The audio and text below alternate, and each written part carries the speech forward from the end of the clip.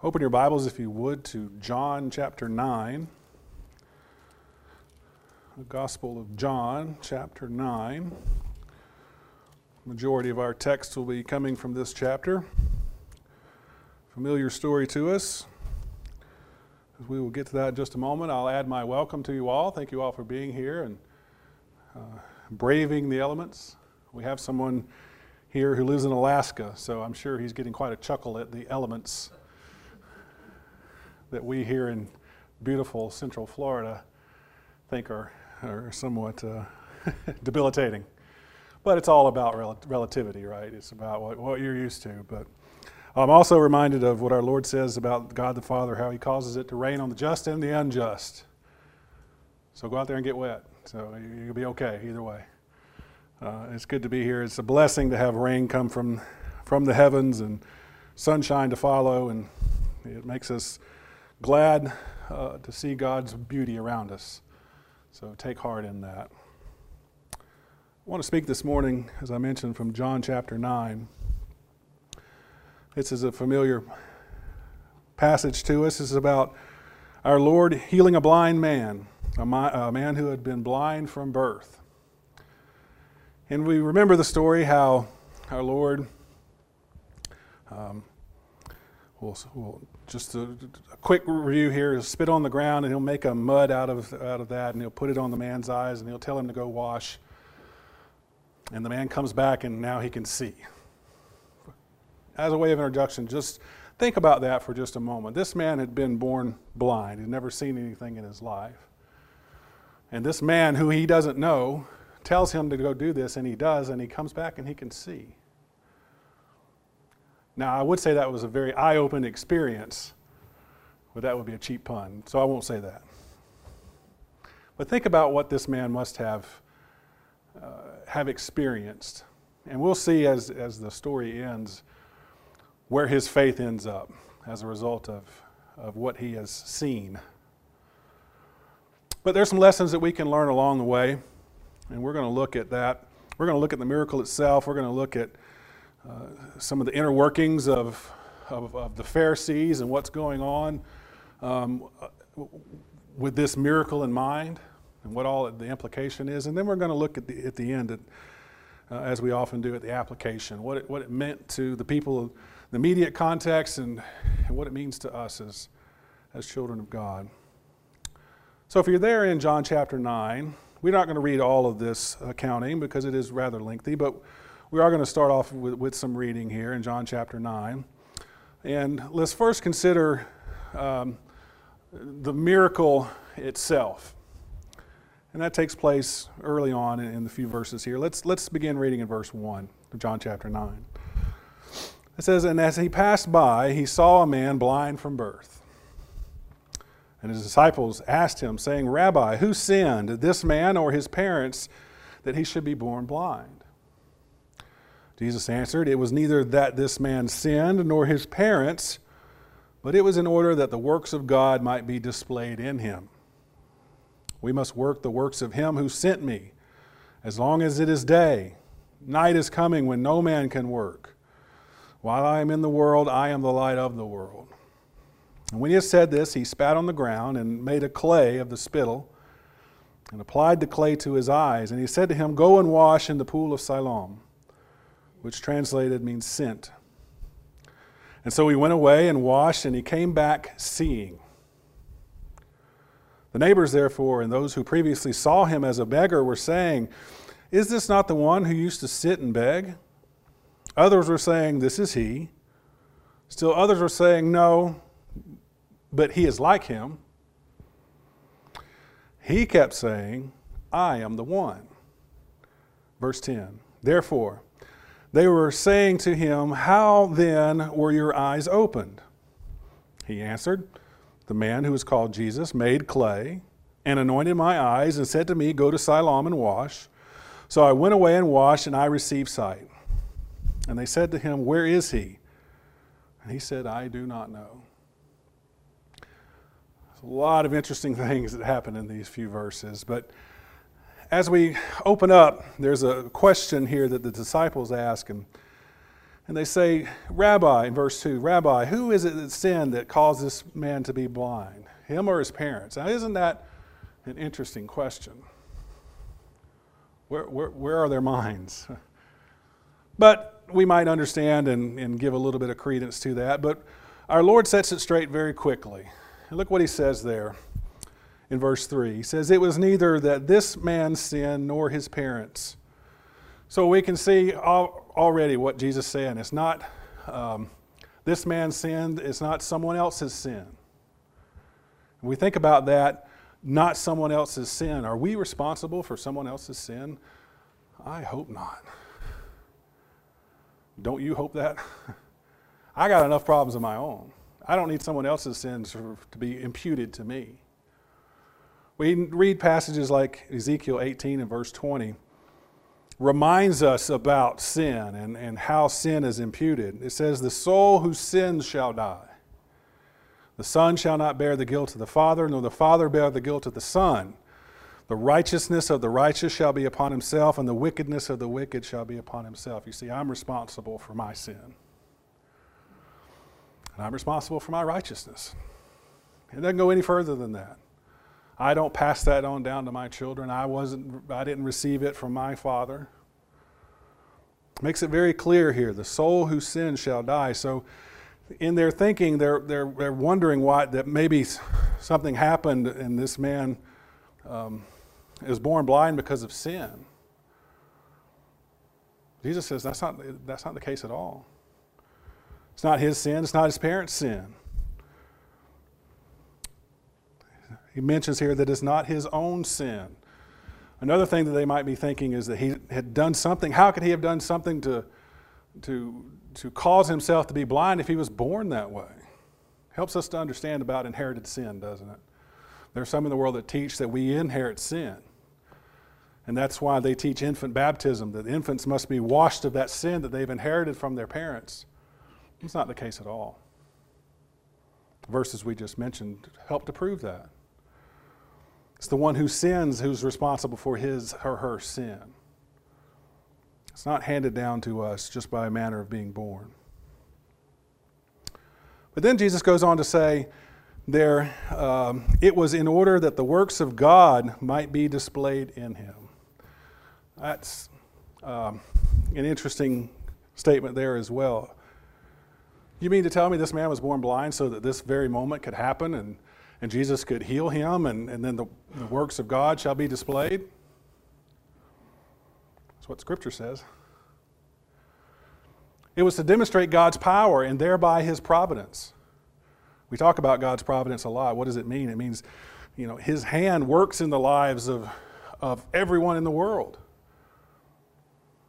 And especially in the lives of his children. Sometimes we step back and say that, God's not active in our lives and doesn't guide our steps. And there's some truth in that, and especially when it comes to the work of the Holy Spirit, how the work of the Holy Spirit has changed over time.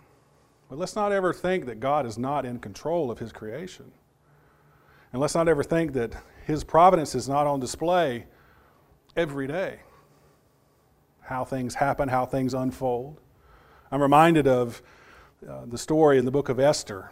I remember how Esther was placed in the king's court, and she had an opportunity to help out the children of God. And remember that verse there in chapter 4 and verse 14, when Mordecai is speaking to her.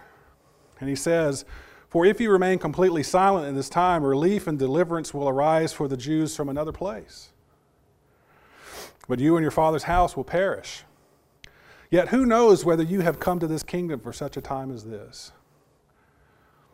In that instance, Mordecai is not sure about God's will as far as the instances that are taking place right now, but he reminds Esther, maybe this is what you're here for. When our Lord speaks, he tells us exactly what's happening. He tells us exactly that the events that are transpiring right now are to demonstrate God's will and to demonstrate his power.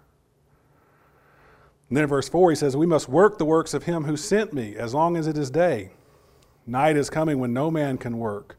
While I'm in the world, I am the light of the world." He's reminding them that the sun is setting on the day. He's speaking of a time when we'll pass from this earth, and we won't be able to do the works of God because we'll have died and left this world. So he's reminding us that we need to work while we are here. And that's what he's saying he's doing. He's working while he is here. And there's going to become a time when he's going to be taken away.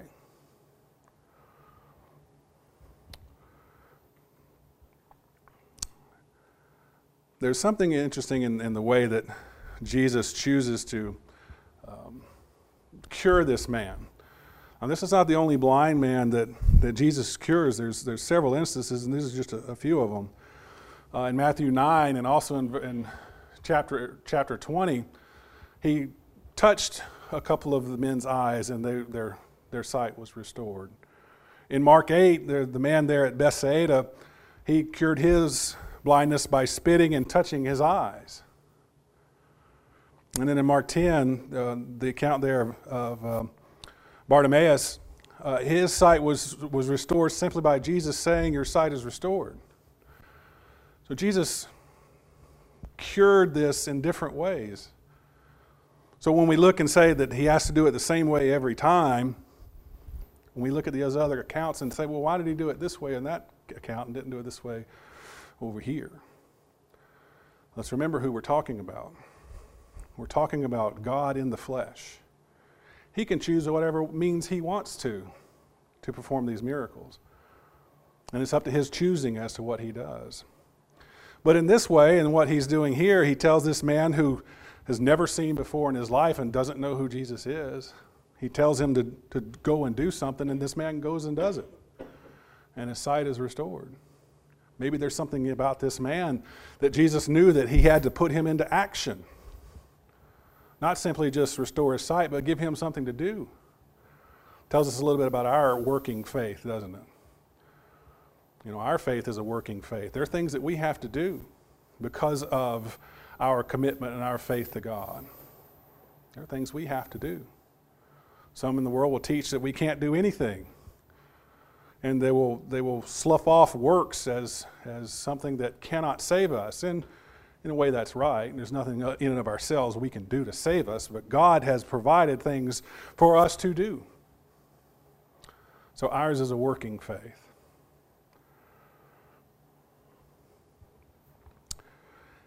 In thinking about how Jesus performed this miracle and what this all means, I want to hearken back to Matthew chapter 12. I read this just a moment ago as part of our scripture reading.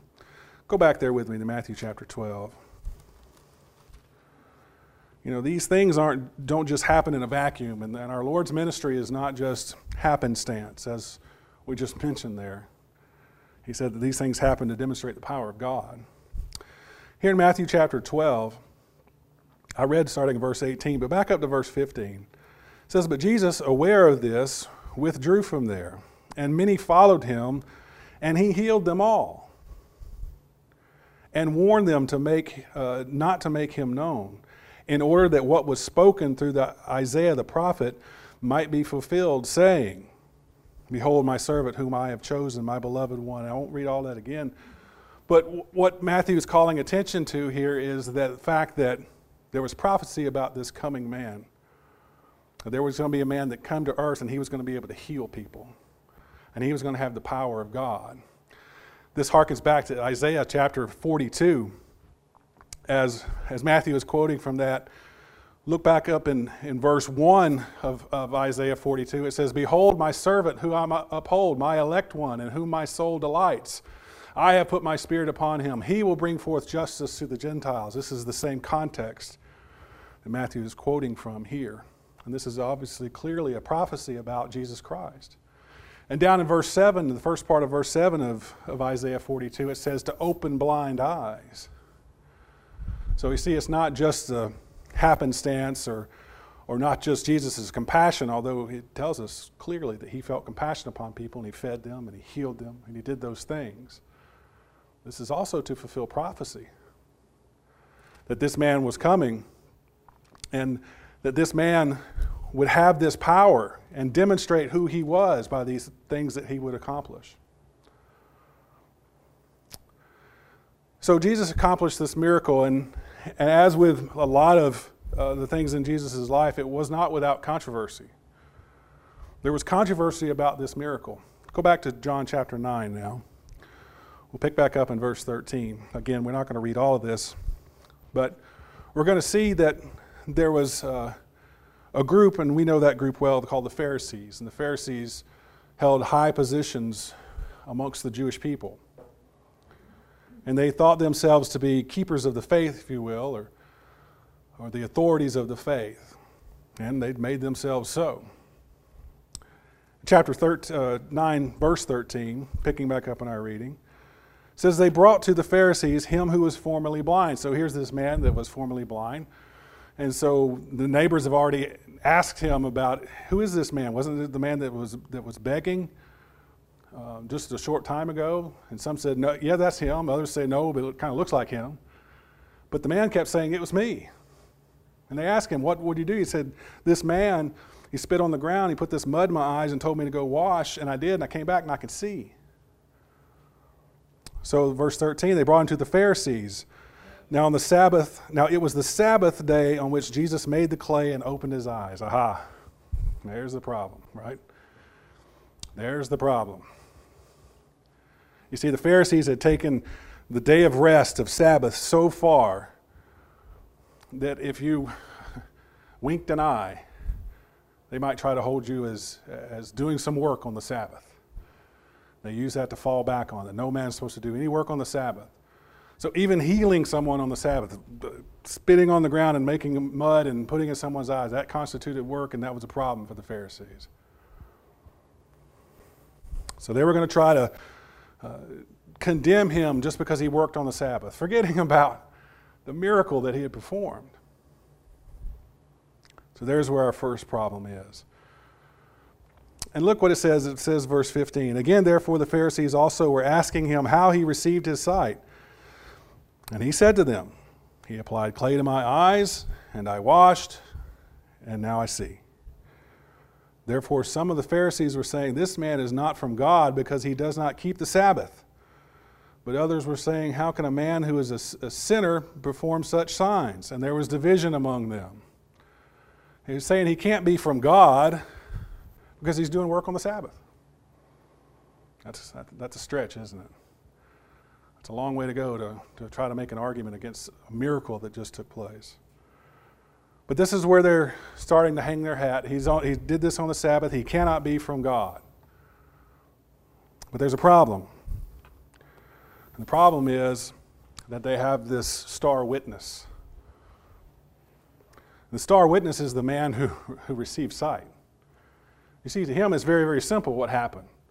And they're going to keep asking him over and over again. Back in verse 8, it says, the neighbors therefore and those who previously saw him as a beggar were saying, is this not the one who used to sit and beg? And they ask him, and he says, I'm the one.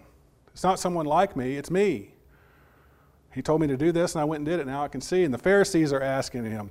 They call him before them and say, what happened is, how can you see? He says, this man, he put this stuff in my eyes, I went and washed, now I can see. You see a pattern here, don't you? The Pharisees question him again. Look down at verse 17.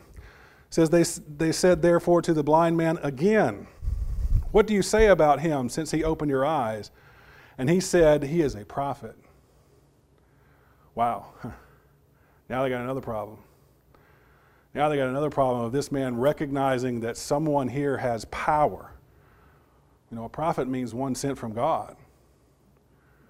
And so for him to call him a prophet, now they've got another problem.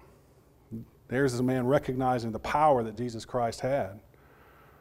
So the Pharisees, they say, okay, let's question his parents. Look in verse 18.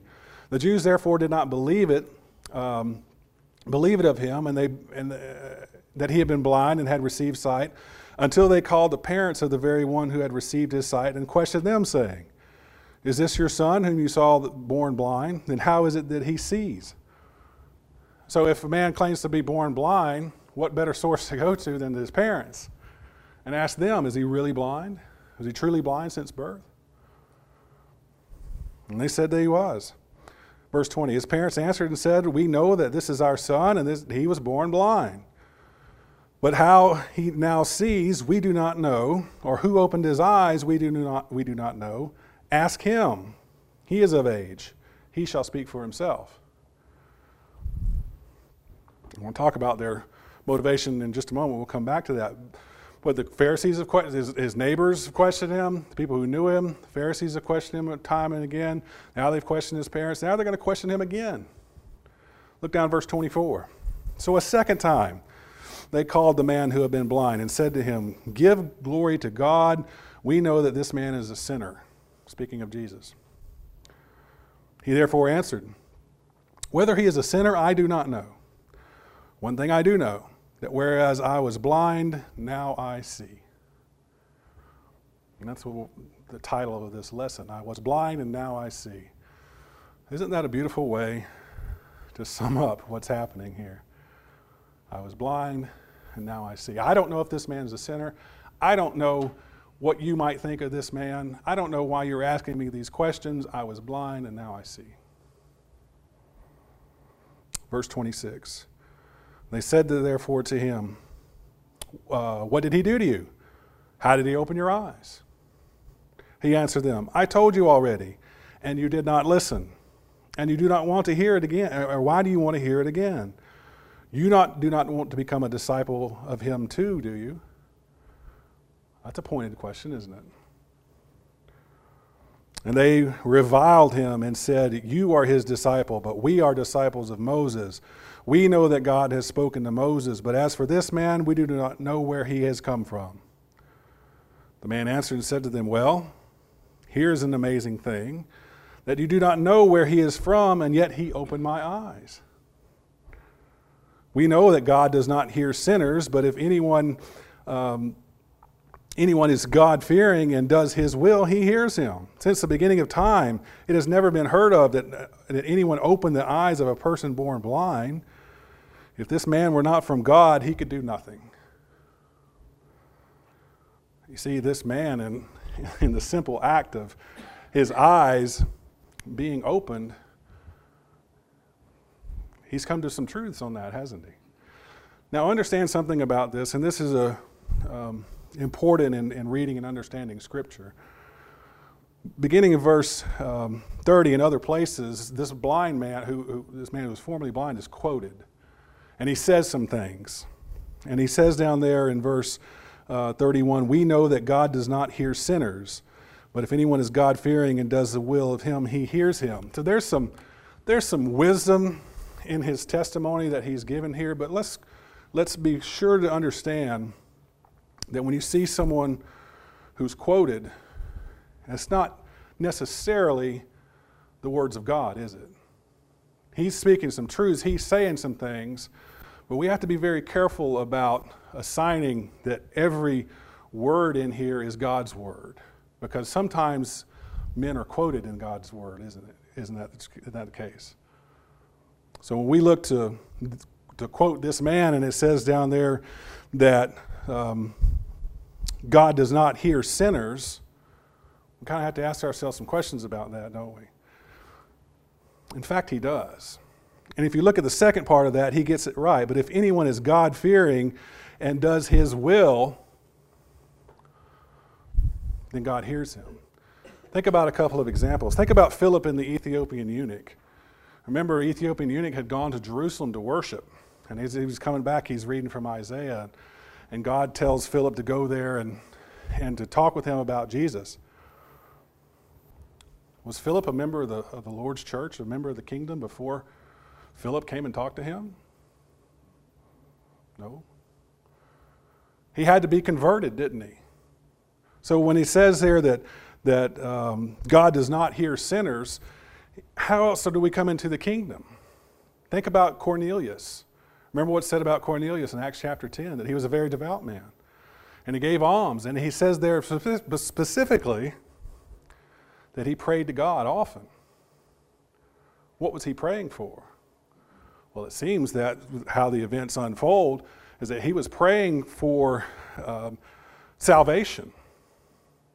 And as Peter comes to him and tells him about Jesus Christ, Then they are baptized and they are brought into the kingdom. Before that, he was outside the kingdom. So let's be very careful about Scripture when it quotes other men who aren't wholly inspired men. But we can see some truths in the things that are being said. And we can decipher and pull out of here what the will of God is. And what the will of God is that anyone fearing God and does his will, he hears him. That is indeed right. If we are seeking after God, he hears us. So there's some wisdom in his testimony. One thing we also want to draw out of this is there's a threat that's throughout this passage here. If you go back up to verse 22, it says there, his parents said this. Now remember, his parents said he was born blind. We don't know about this other man, how he became to make him well so he can see. But you need to go ask him. He's of age. Verse 22 says, his parents said this because they were afraid of the Jews. For the Jews had already agreed that if anyone should confess him to be the Christ, he should be put out of the synagogue. For this reason, his parents said, he is of age, ask him. You see, there's a threat that's going out. That if anyone is glomming on, is anyone becoming a disciple of Christ, they're going to be thrown out of the synagogue.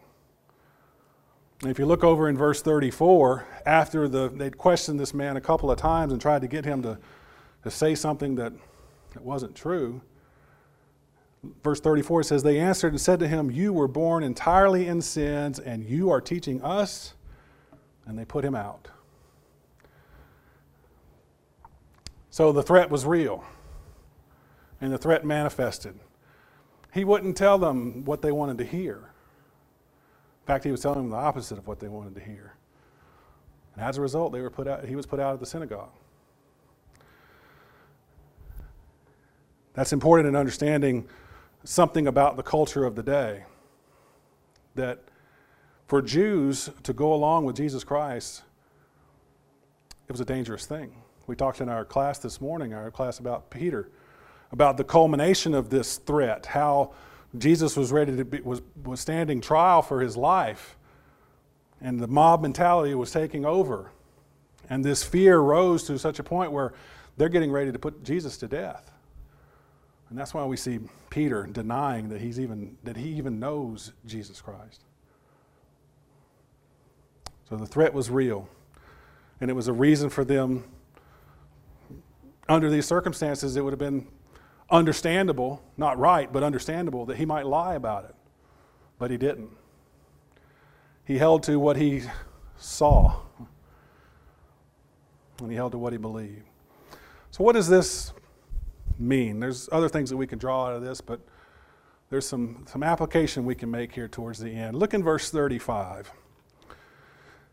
As this has transpired and this man has been put out of the synagogue, says verse 35, Jesus heard that they had put him out, and finding him, or the temple, that this is in Jerusalem where this is happening, do you believe in the Son of Man? So Jesus had heard that they had put him out, and he comes to him and he says, do you believe in the Son of Man? He answered and said, and whom is he, Lord, that I may believe in him? Now, think about, again, put yourself in his shoes. We can read into this. Maybe he didn't recognize who this was talking to him. He probably recognized his voice, wouldn't you think? Certainly when one of our senses is gone, the other's heightened. We hear that, right? But he asked him, who is the Son of Man? And he answers, I don't know. Who is it that I might believe in him? And look what Jesus says in verse 37. You have both seen him, and he is the one who is talking with you. Isn't it interesting that Jesus says, you have seen him? Remember, this man had been born blind. Now his eyes are open. Now Jesus is standing in front of him and talking to him. And he so subtly makes mention of the fact that this man can now see. And who is it that he's seeing? He's seeing the Lord. He's seeing the Son of Man standing before him. And he's also talking to him. In verse 38, It says, and he said, Lord, I believe. And he worshiped him. You see, for this blind man, we see a faith established, don't we?